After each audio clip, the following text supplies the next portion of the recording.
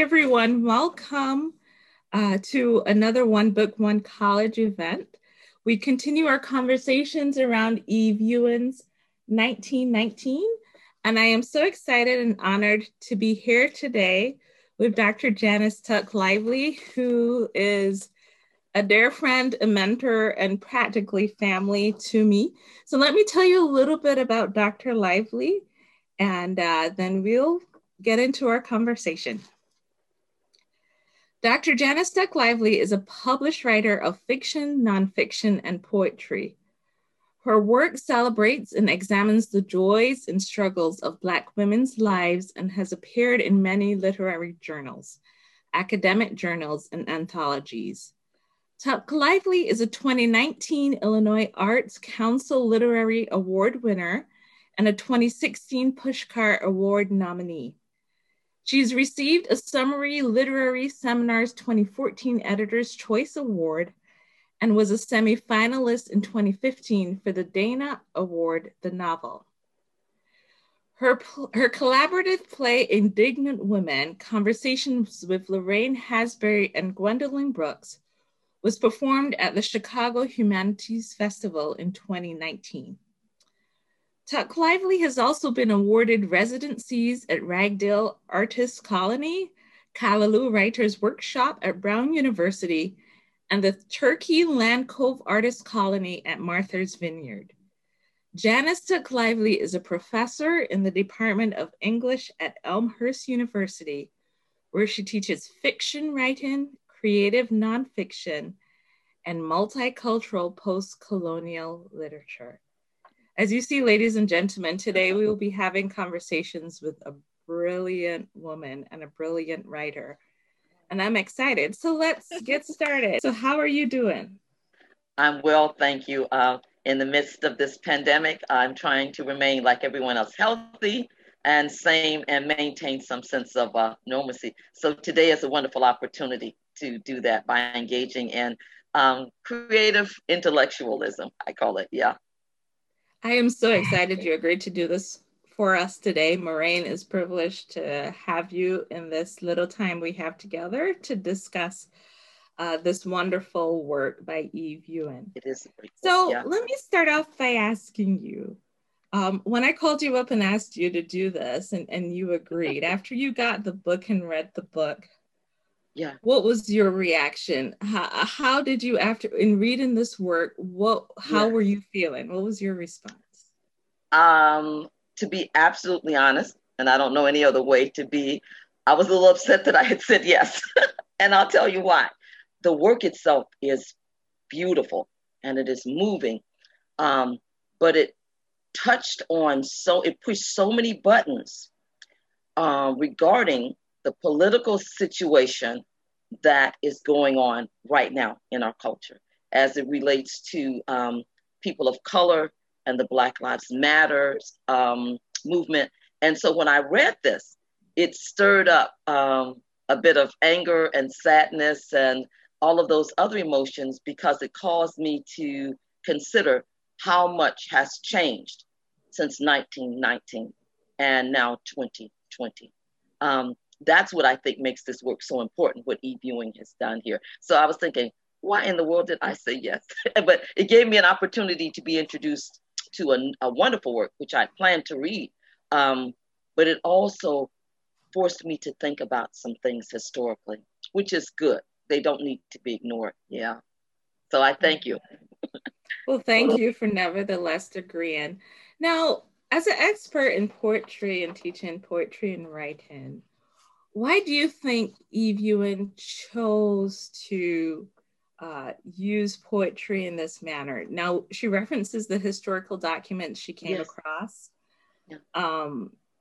And I just wonder why, what do you think is captured? Why do you think someone like her would choose to use poetry to talk about 1919? What does it do for the audience and the reader? I think one of the things is that Eve Ewing is a poet. She does poetry, and I recently saw her in an interview at the. She was a panelist at the Chicago State Black Writers Conference, And I was listening to her speak then, and at that time she read her the poem from this collection regarding Emmett Till. And one of the things that poetry does, it allowed her to give us postcard size glimpses of the moment. And it also allowed her to reflect a myriad of voices. Usually with fiction, we're focusing on one character. Even if it's an epic, we're following this one character's story. With her using poetry, in my opinion, it has allowed for the introduction of several voices and for us to look at this from various perspectives. And I think that's another reason why it works so well, because it did not involve just one person. This was about a people in Chicago in 1919. Yeah. So I think that's one of the reasons why poetry works so well in this for this particular subject matter. Okay. Do you with this anthology, this book of poetry, did it evoke, as you think about the history, and I know you're very well versed in, growing up in Chicago, you have your stories that we will discuss later. What do you think, did it evoke, do you think it aptly captured history? Do you think having this poetry that connects to history was really powerful? What do you think about it? Like, what do you think it can do for us? One of the things that I think that poetry does, again, it's very descriptive. And as I was reading and being raised in Chicago, I imagine these places, many of the places that she discusses, the streets, the place, I began to conjure them up in my mind. And what I think the idea of the poetry and what it evokes, again, we hear individual voices. One of the things that she says on I think page 3 of the book, it says, "This book is a story." And one of the reasons why she said she wrote it was to figure out what was the reality of everyday life for people for Black people in their era. And so that's what they set out to do, the individuals that created the study of race relations and the race riot.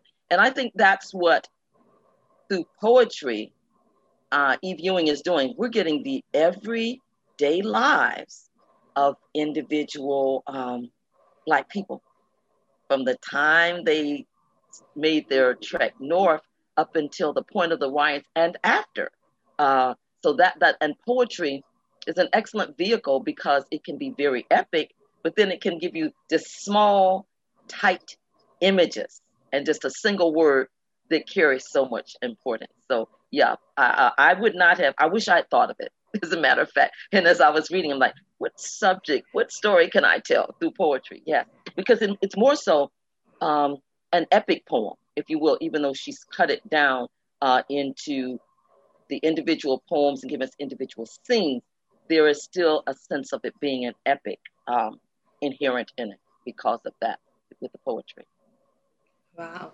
Yes, I recall reading it and thinking about how powerful it was and descriptive to be able to envision everything that was happening at this time. And it really also informed me about that time, because we talk a little bit about history, the Great Migration took place, and you hear about this Great Migration, me moving to Chicago, learning that a lot of people from Mississippi and the South moved here. Yes. And it is in that context that she speaks in this book about these riots. Tell me, the Great Migration, what comes to mind when you think about that? And when you think about, I know your family came up. Yeah. You have that history there as well. Talk a little bit about that. My family, and I'm looking for this right now, my family came up in what would have been considered, I guess, that second wave, because there were two waves, one right after World War I, and there was another one after World War II. So we are part of that second wave. But when I think about that first Great Migration, Two books come to mind. And I was checking with that. One book is the one by Farrah Griffin, and it's called Who Set You Flowing? The African-American migration narrative. And it's a matter of what set this wave of Black bodies into motion. When I think about that, is who set you flowing? What let this tidal wave of Black people loose? And we began flowing from upward, which would be the opposite direction. We were flowing from south to north. And then the other book, I'm trying to remember the author, The Warmth of Another Sun. Mm-hmm. And that again, you're familiar with that? Because I can't remember the author. She's written Cast. I will get her name for you, but I know her. Yes. Yeah. And both of those narratives speak about the Great Migration. And I think The Warmth of Another Sun does it in a way, and it seems like personal stories, similar to what we have with what Eve Ewing is doing. But when I think about it, it makes me imagine with Chicago, all those Black folks coming from the South. It was, I think, a few years ago when I was in grad school that I realized the pattern. Like, how did we get to Chicago? I asked my mother once, how did we get to Chicago? Why didn't you go to California? And my mother said, why? I started to go to California. She said, but she came here, her and my aunt, and she said they got in the job. They're going to work a few weeks, then go out to California, and she just never left. So you look at, I realized that the people were following, I guess, the interstate routes, because when you look at Chicago, we have people from what? Mississippi, Alabama, Arkansas. We get Arkansas and some Tennessee, but then you think about New York and Pennsylvania. They get the Carolinas, they get the people from Florida. So just following those routes, and many of them, that my grandmother used to tell a story, if I can digress a minute. We'd laugh. I asked my mom how we got here. And she said, my mother walked to Chicago, where she had rags tied to her feet. And then she was sitting in the park with no shoes. She met my stepfather, and he said, if you marry me, I'll buy you some shoes. And so she said she did. And it would make my mother very angry. But what my grandmother didn't realize, or what I didn't realize my grandmother was doing, was telling me the story of the people of Great Migration, because many of them did walk.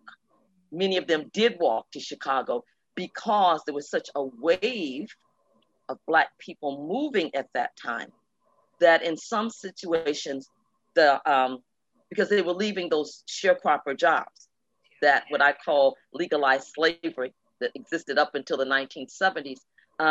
And so in many cases, the bus stations and train stations were barred, so that Black people could not leave. They were not being allowed to leave in some of those towns. And it was almost the new Underground Railroad taking place. So when I think about the Great Migration, it was almost like still following that Northern Star, trying to make your way north and to freedom. Yeah. Yeah. So the author's name, by the way, is Isabel Wilkerson. Yes. Yeah. And I have her book Cast I'm about to start reading. But as you talk about that, I got a taste of that recently. And I know you haven't seen it yet, on the series Lovecraft Country, which is focused in the 1960s. And it goes back and forth throughout time. But in the one instance, the two Black people are actually sitting in the back of the bus. The bus breaks down. This is at the very, very beginning. Good. And another vehicle comes to take those who were stranded because the bus broke down, but it didn't take the Black people. So they ended up walking into the town that was coming. And I thought about it. I think about how even now, we see, I can't help but draw the parallels. We see immigrants try and walk in from Colombia and places in South America up through Mexico to try to come into the States because they're refugees, and they're hoping for a better life, and they're trying to escape what is the horrid and horrible instances that they know they'd experience. And I can't help but think about that. Even so, with the South pretty much still after the Civil War really still having slavery more or less, right? With the sharecroppers and so on. And so these people had hope and they were walking for a different life. And that was their hope, you know. It became, and one of this, and she starts out with that in the very beginning of the book, which I love, because throughout slavery, there had been an identification by African Americans with Moses and the children of Israel and trying to come from under the bondage of Pharaoh and slavery and oppression that they were experiencing in Egypt.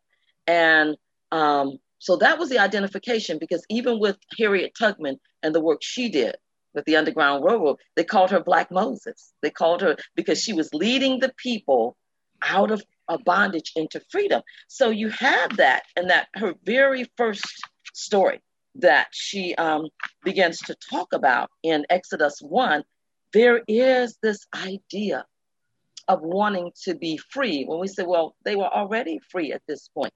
Well, there was Reconstruction, but then came, and that lasted a short, I believe, it might have been 8 years. I'm not quite sure. But then you got post-Reconstruction. And because of some political goings on behind the scene, those Black people were sold out. So all the things that they had gained during Reconstruction, they lost, and was almost like being catapulted into slavery again. Because with post-Reconstruction, Black men, because it was men, women weren't able to vote then, Black men were voting. That was why during Reconstruction, we did have Black senators and congressmen. And that was why they kept saying Barack Obama, former President Barack Obama, was the first Black senator since Reconstruction. Because during Reconstruction, there were rights and liberties we had, and we lost them all in post-Reconstruction. That's when you got all the lynchings, and it was referred to as the Black Nadir, the darkest period of time in the history of Black people since slavery. And it was at this moment that they were saying enough. They were having to leave the period, the place of their birth, in search of something new. In that second poem that she presents us with, The Train Speaks, the very three last lines, it is the train that is speaking. And the train says, "My children, my precious ones, I can never take you home. Can't go back to Africa. You now have none." There is a disconnect. They are not Africans. They are African Americans, American of African descent. And she says, "And so you go out into the wind." The question of the 20th century, what to do with the Negro.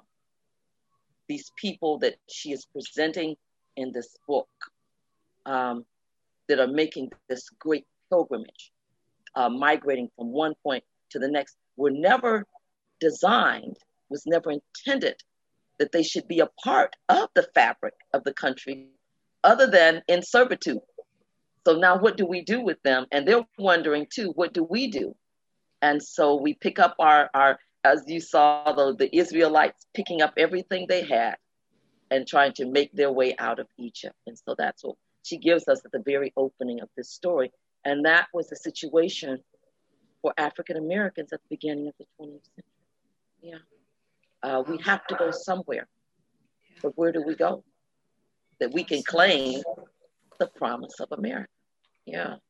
Absolutely. I think about this too in the context of what America has recently learned about the Tulsa Massacre, right? And that was 1920.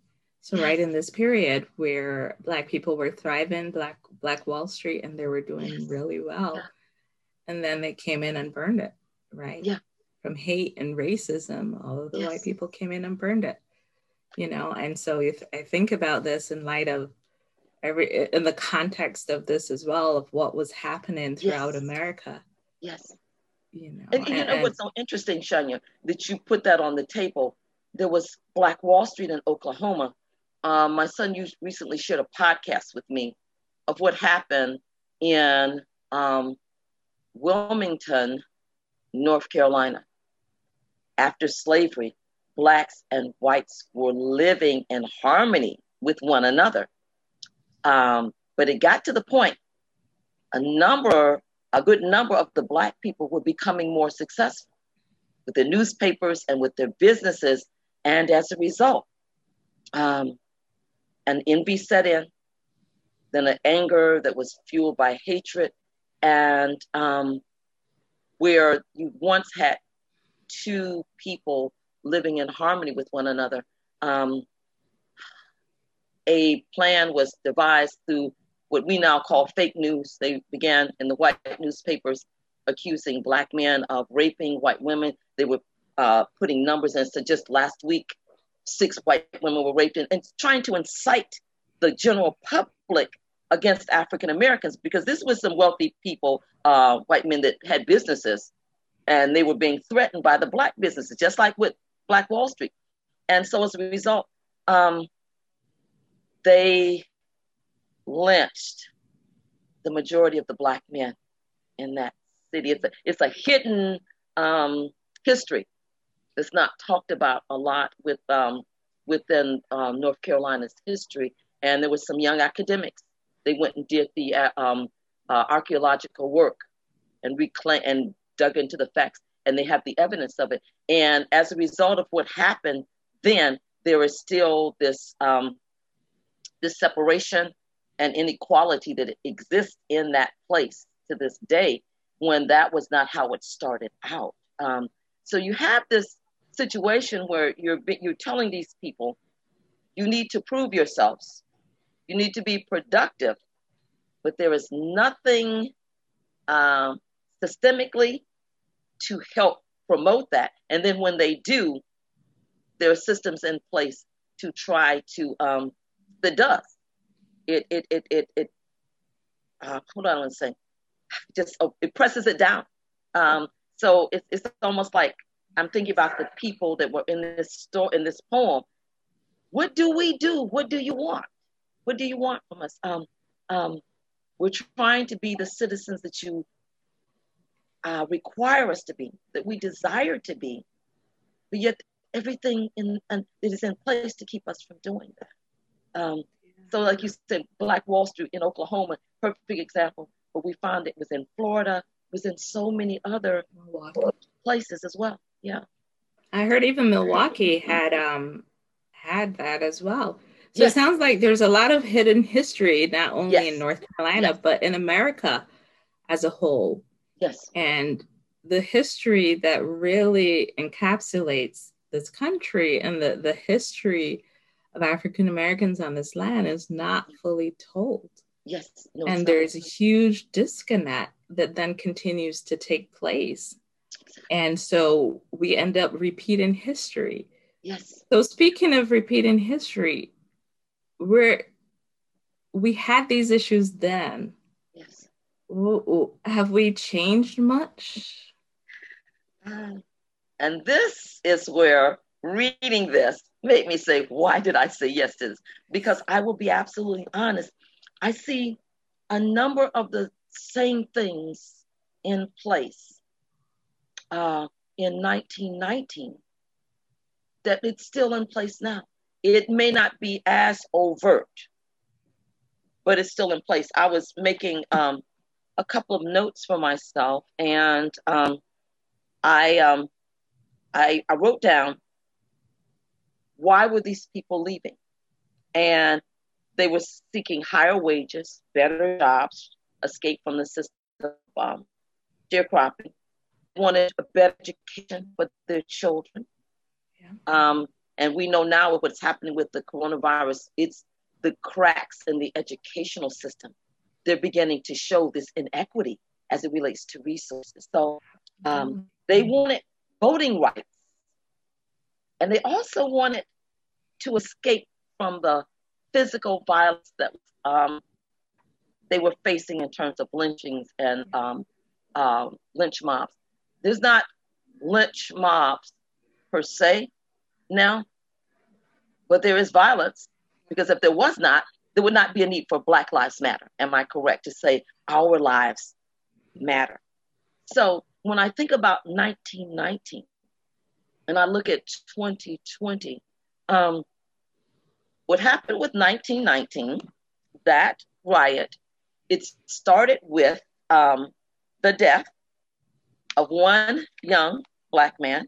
And we were talking about, his name was Eugene Williams. So when we think about just April, May in Chicago, and a whole lot of other places, internationally, as a matter of fact, because we saw protests. There's one name associated with all of that, George Floyd.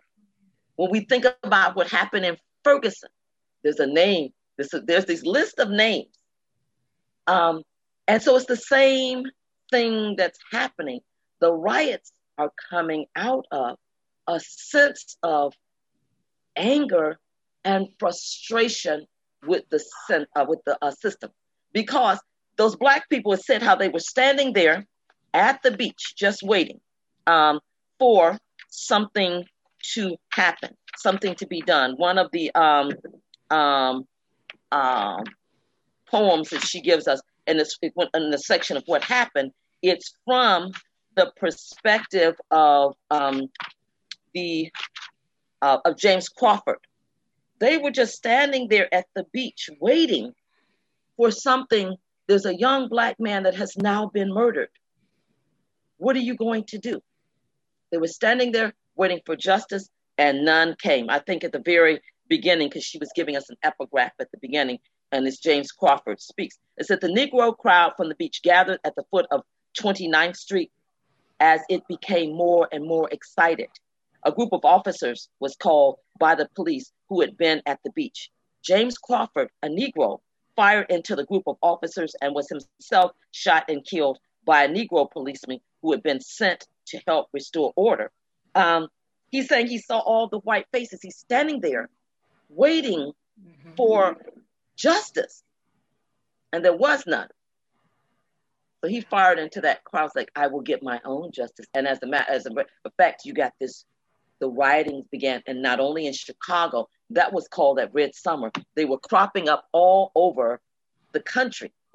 The same way with the death of George Floyd.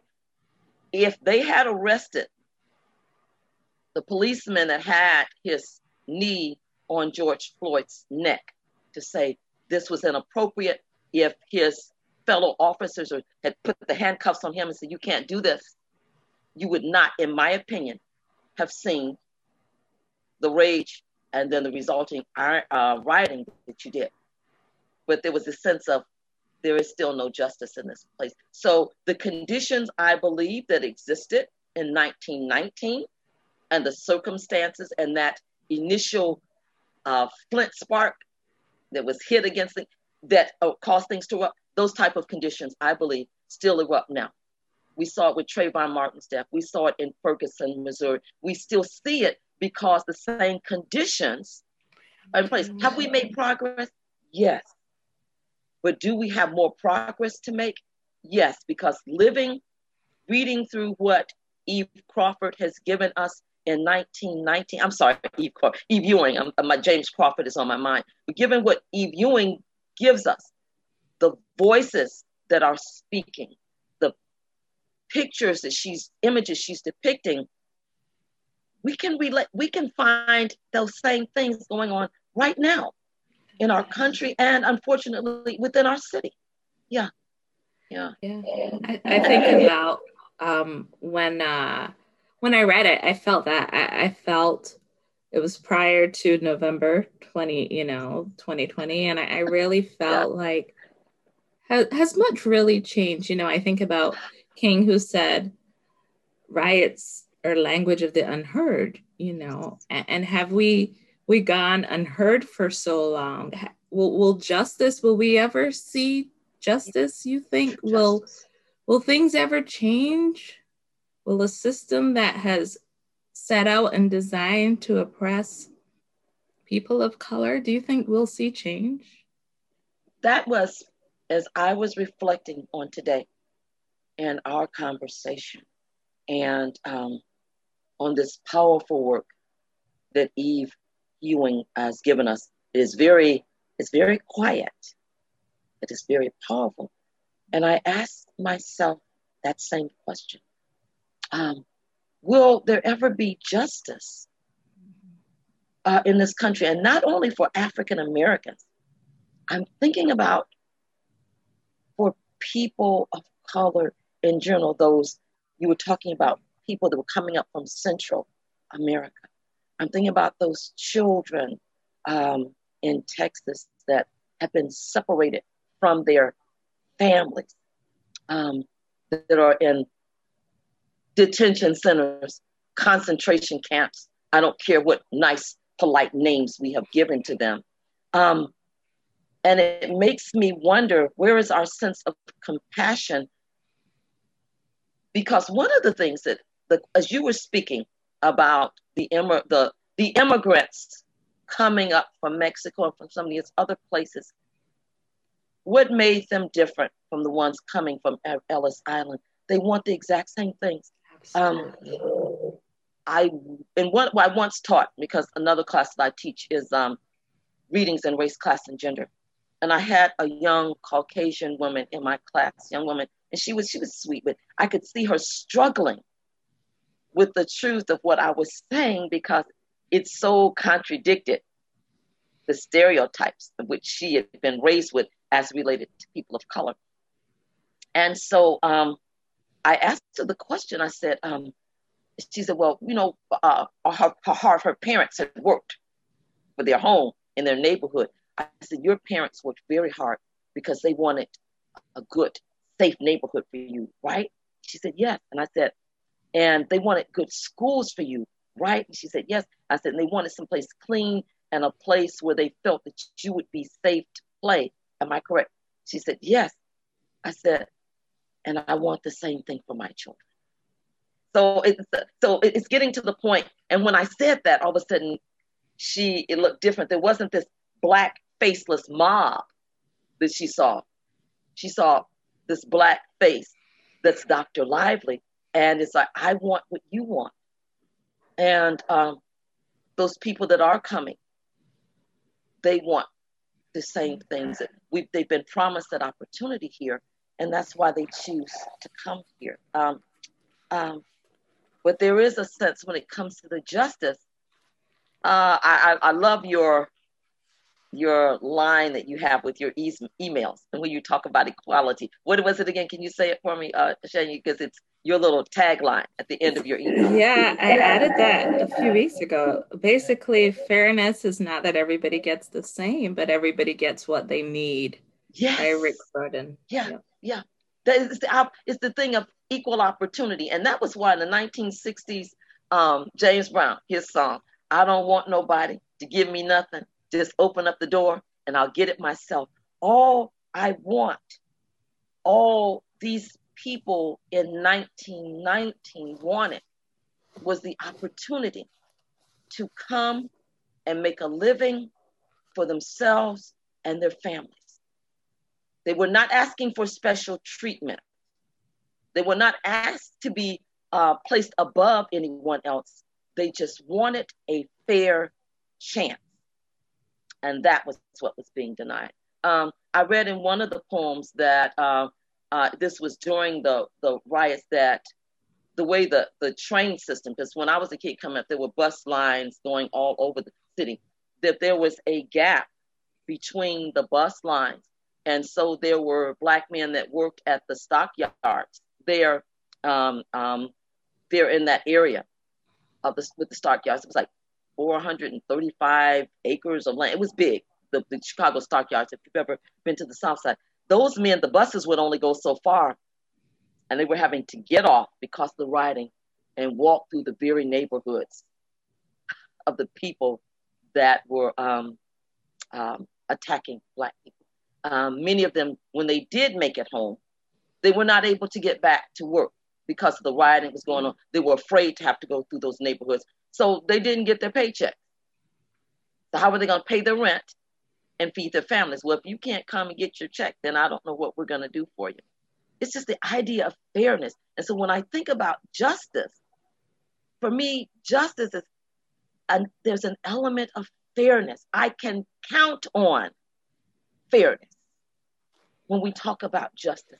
And so with that being the case, I've taken a long way around, but my answer to your question is, I don't know. But I do know that collectively, as a human population comprised of various colors and ethnicities and religious orientations and gender orientations, we must fight for it. We must continue to move towards. Whether they'll see it in my lifetime, I have no idea. The way it's going, I'm not so sure. But I do know it is something we must continue to strive for. Yeah, that's what I feel. Because when I read 19 and I look at 2020, I'm seeing very little difference as it relates to the conditions. Absolutely. That cause this. Yeah. Absolutely. Yeah, I think about we have to hang on to that hope, right? The yes. Hope. If we don't have hope, we don't have anything. I know you and I are we go to the same church, you know, you're a deacon yes. at our church. And I often tell people, because my faith is part of what keeps me as I think yes. about these injustices, yeah.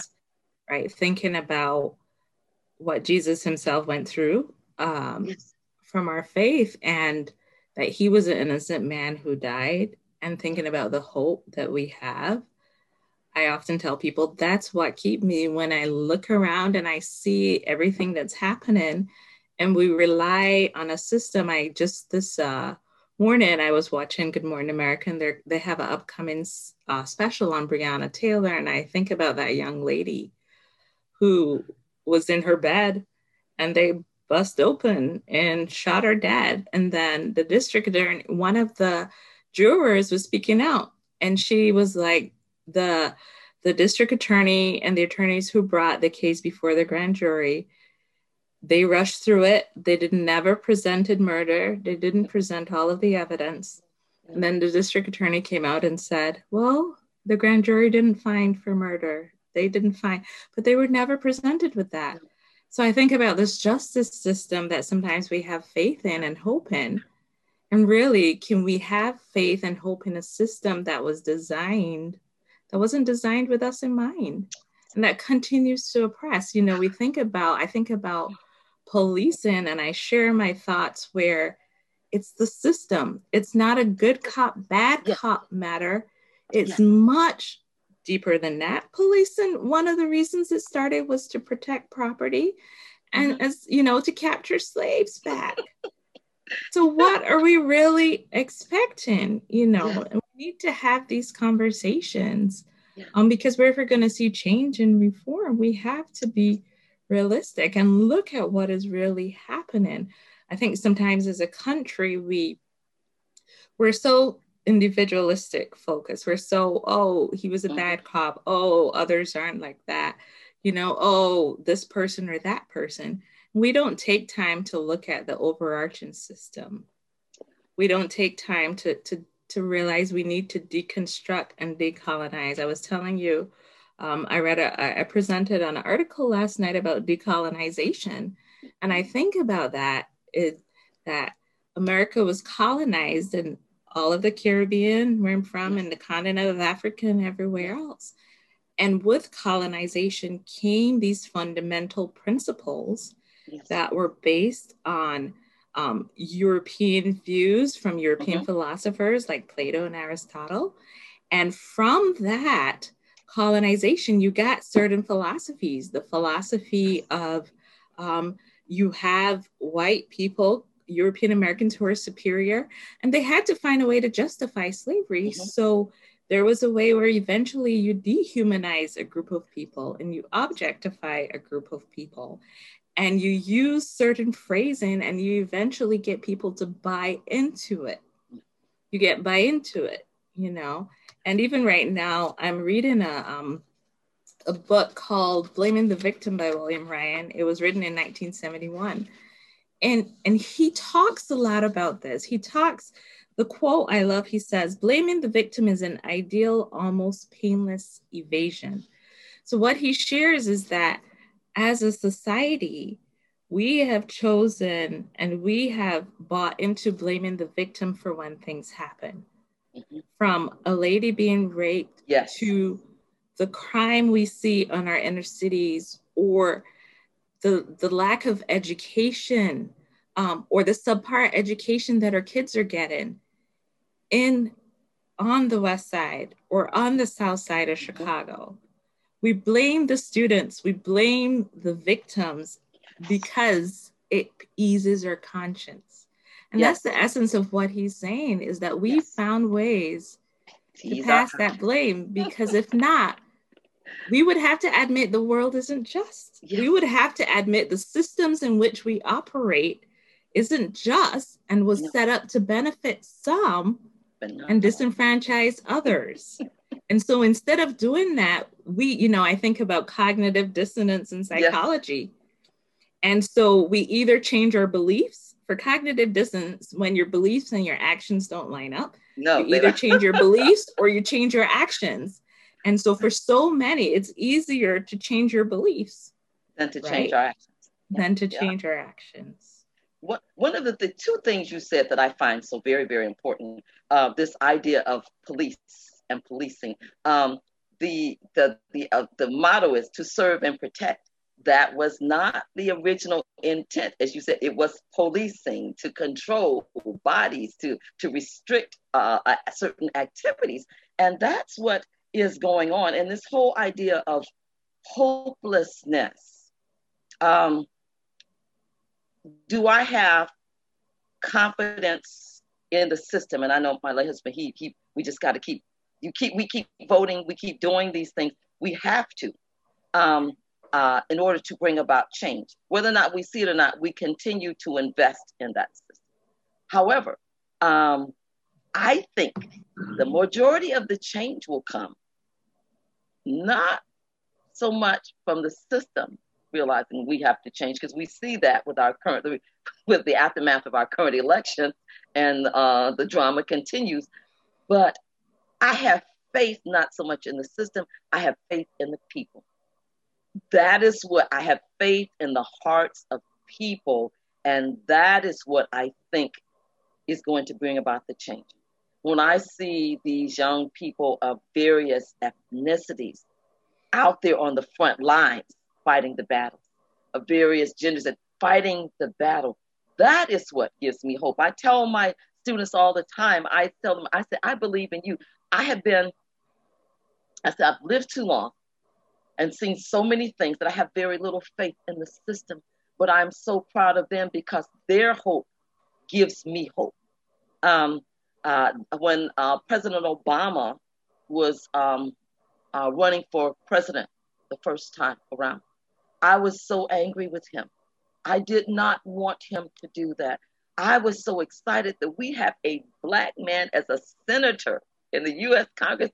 Why you want to go and mess it up? They're just going to kill you if you do that. Because I had lived as a little girl during the 60s. I saw King assassinated. I saw Malcolm X assassinated. Medgar Evers assassinated. I saw the Kennedy brothers. I just saw murder after murder of every voice that was trying to make a difference. I'm like, I don't want you to do that for us. I didn't want to sacrifice him. And so I was thinking, it's like, this is America. They are not going to elect a Black man. But my son's generation, and you are part of that generation, they were excited and they believed, yes, we can. And my students at Elmhurst University, they were so excited. Dr. Live, and this was Black and white students, everyone. And so that morning that we saw that President Obama had been elected, this is his first term, I walked into my American Lit classroom and I said to my students, I said, congratulations, your president won, your candidate won. And they started laughing. I was standing there with tears in my eyes. I said, you believed what I could not believe because of my engagement of the history of this nation, and having been called the N-word one time too many, and having not be served in restaurants, and having, when I sent off my college application as an undergraduate, we still had to include photographs along with your application. So if they couldn't tell by my name who and what I was, they could tell by the photograph who and what I was. So living through this system and seeing it over and over again, like, I'm not bumping my head against that wall anymore. But I'm excited by these young people that said, we're not bumping our heads. We're going to keep banging with our fists and with clubs and whatever we can until the wall comes down. And so that gives me a hope.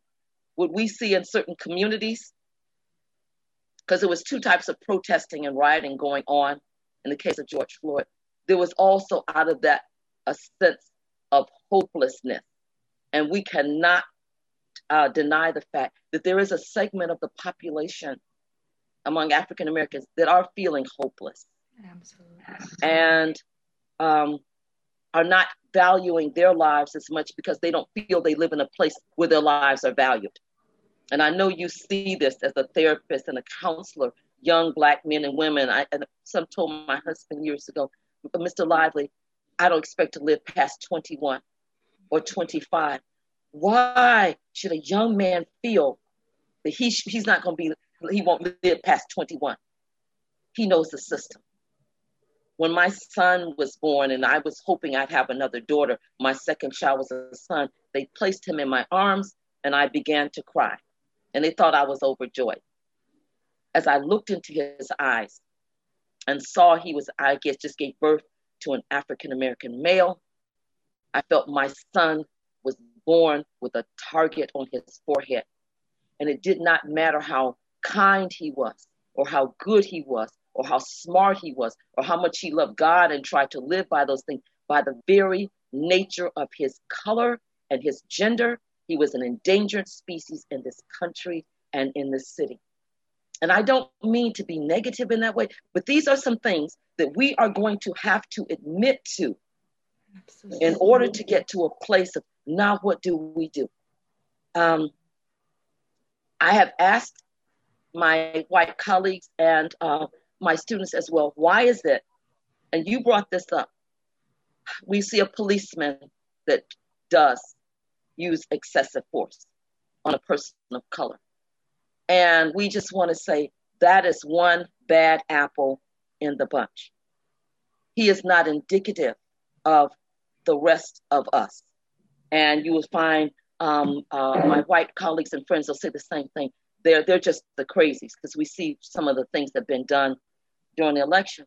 And my question always is, why is it that you want me to judge you not by that individual, but as a person of color, as an African American, you want to judge us by the lowest common denominator in our group, but we are not to do that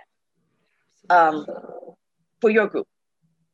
And we're still talking about what Eve Ewing was talking about in 1919, because that's what was going on, that she gave one piece from that report when it was describing African Americans as being thieves, as being lazy and not wanting anything. And we have to protect our communities against them. And just like that's what we saw in 1919, of people thinking they're protecting their communities and their way of life from the other. That's the same thinking we have in 2020. Absolutely. Yeah. And it's fascinating because of how these narratives were shaped when you had a people coming out of slavery who were the hardest working people. Yes. Who basically built so much of the infrastructure of this country. Yeah. Who so many established big businesses, I think about Chase Bank and other businesses today, were built upon the backs of slaves. And yet they were successful in creating the narrative, oh, they're just lazy. And as Ryan said, blaming the victim. Yeah. Oh, they're just lazy. Oh, they're just not trying hard enough. You know, when in reality, they are trying and they are working hard. But the system has been set up in such a way that they aren't successful. Or if they are successful, as we talked about earlier, then they're penalized for that. They're penalized, exactly. They absolutely are, right? And I think about, or you have a system where you have a few in certain positions and they look and say, so I think about Oprah, well, why can't all of you be like Oprah? Or why can all of you be this acceptable, you know, because we do have what are considered you're acceptable Yes. Negroes. Yeah. You're acceptable persons, right? The Michael Jordans and the Oprahs and people like that. Yeah. Yeah. Absolutely. And not realizing that those who are successful have to beat so many odds to get there. When I was a child, I was told, and this was things in most Black families and people of color, and you probably heard this yourself in Barbados. As a person of color, you had to work twice as hard and be twice as smart just to be average. And that was the bottom line. And I laughed at that because even the reputation in slavery that Black people steal. Well, most of them were starving, so that chicken they might have stole from the master, or that extra biscuit out of the kitchen to take home to their children, is because they were just given enough food to keep them going. You have Black men that have been incarcerated. So many of them at one time are men of color. You can't get a job because now you have a police record, and many times based on minor infractions. One was being caught with small quantities of marijuana. They were not big time drug dealers, but now it's legalized and we're selling it. But there are men that have lost their rights to vote, could not get jobs, have criminal records, all because of that. And I know you're aware of the corporatization of the penal system. Now they're no different than Joe Turner and back in the day when they were convicting Black men because they needed them in the penal system to build roads, to build buildings, to dig ditches, etc. Free labor still. Yeah. Yeah. So I think about Obama. Obama tried to eliminate the private justice system, and it came out with the president right after him. It came back with the president right after him. And I just think about all of those pieces and how throughout history, oppression continues in different forms and fashions. Yes. And people, I tell my students, and I tell people, like, African-American people are some of the most resilient and still some of the sweetest and most generous people you meet. And they had to be, and they had to keep that faith and that hope alive, because in the midst of oppression, in the midst of systems that really don't want to see you succeed, in order to live, in order to enjoy life, in order to continue from day to day, you absolutely needed to have that posture. You absolutely needed that hope. You absolutely needed to be resilient and to keep going and to push through. So as we wrap up, Dr. Lively, what would you want to leave with our audience today? Thinking about the students who could be watching this and so on, what would you want to leave with them today? I want them to be very aware of where we have been as a nation, so that they can see this thing has been going on too long. And I want them, one of my students in my multicultural post-colonial lit class, after we finished a particular section, we were talking about, I think it was after Toni Morrison's The Bluest Eye. And one of the young women, she just placed her head within her hands and was shaking her head. She said, Dr. Lively, what can we do? What can we do? This is one young Caucasian woman. And I said to her, you make a difference just where you are. And it may not be for you to be out in the streets with your protest signs and marching. That may not be who you are, but there are friends and there are families and there are spaces that you are a part of, and that you commit yourself to being one that will make sure justice is being served in the speech and the behavior and the ways that you can. Booker T. Washington had said that in his speech at the American, at the exposition, World's Fair. He said, drop your bucket where you are. I would encourage the students to do just that. I often tell my students, I don't think there's going to be any really change until my generation dies off, till all of us die off when we have a new generation. But I'm believing that our hope does lie within your students and my students. They have the option because they've been given enough information they have an option to choose whether or not they're going to believe the false narrative that has been created surrounding who we are as a nation and who people of color are, or they can embrace truth. And I strongly, I urge them to embrace the truth in what you see, narratives of truth, to seek out narratives of truth. Is this really what they say it is, or is there something else? Yeah, that's what I'd encourage them to do. And if you've read 1919, I'm glad you read it for your class, whatever, read it again over break when you're not rushing through it, and hear the voices, see the images, and see how much of what's in this book do you still see going on in our culture now? And then ask yourself, what can you do to make a change, to contribute to change? That's what I want to tell your students. Ask yourself, what can you do to change this? Because it's going to have to start with us. The system, we change the system through our votes. So make sure you're voting. Yeah, but that's what I want them to know. They do make a difference. They have the power to make a difference if they choose it. If they choose it. Yeah. Thank you so much this has been the highlight of my day, my week. You've given me energy to finish out the last 3 weeks of the semester. So I really appreciate being able to be here with you and just to talk to you today. Thank you so much. It was, as I knew, it would be a very informative and very invigorating and inspiring conversation. I knew from the beginning that I wanted to sit down with you and have this conversation. So I am so thankful that you created that time to read through the book and to think about it and to bring your wealth of knowledge to us.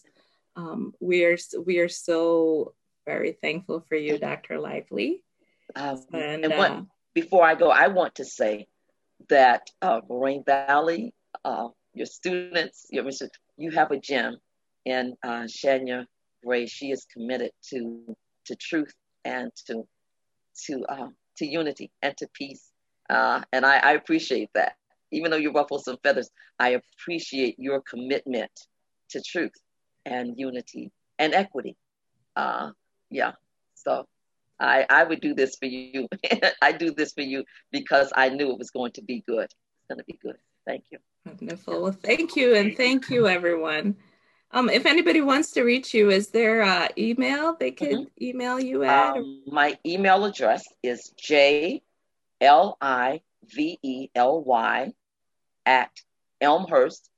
ELMHURST.eud. jlively@elmhurst.eud. Okay. Well, thanks. Yes. Well, thank you again. Thank you all. Thank you.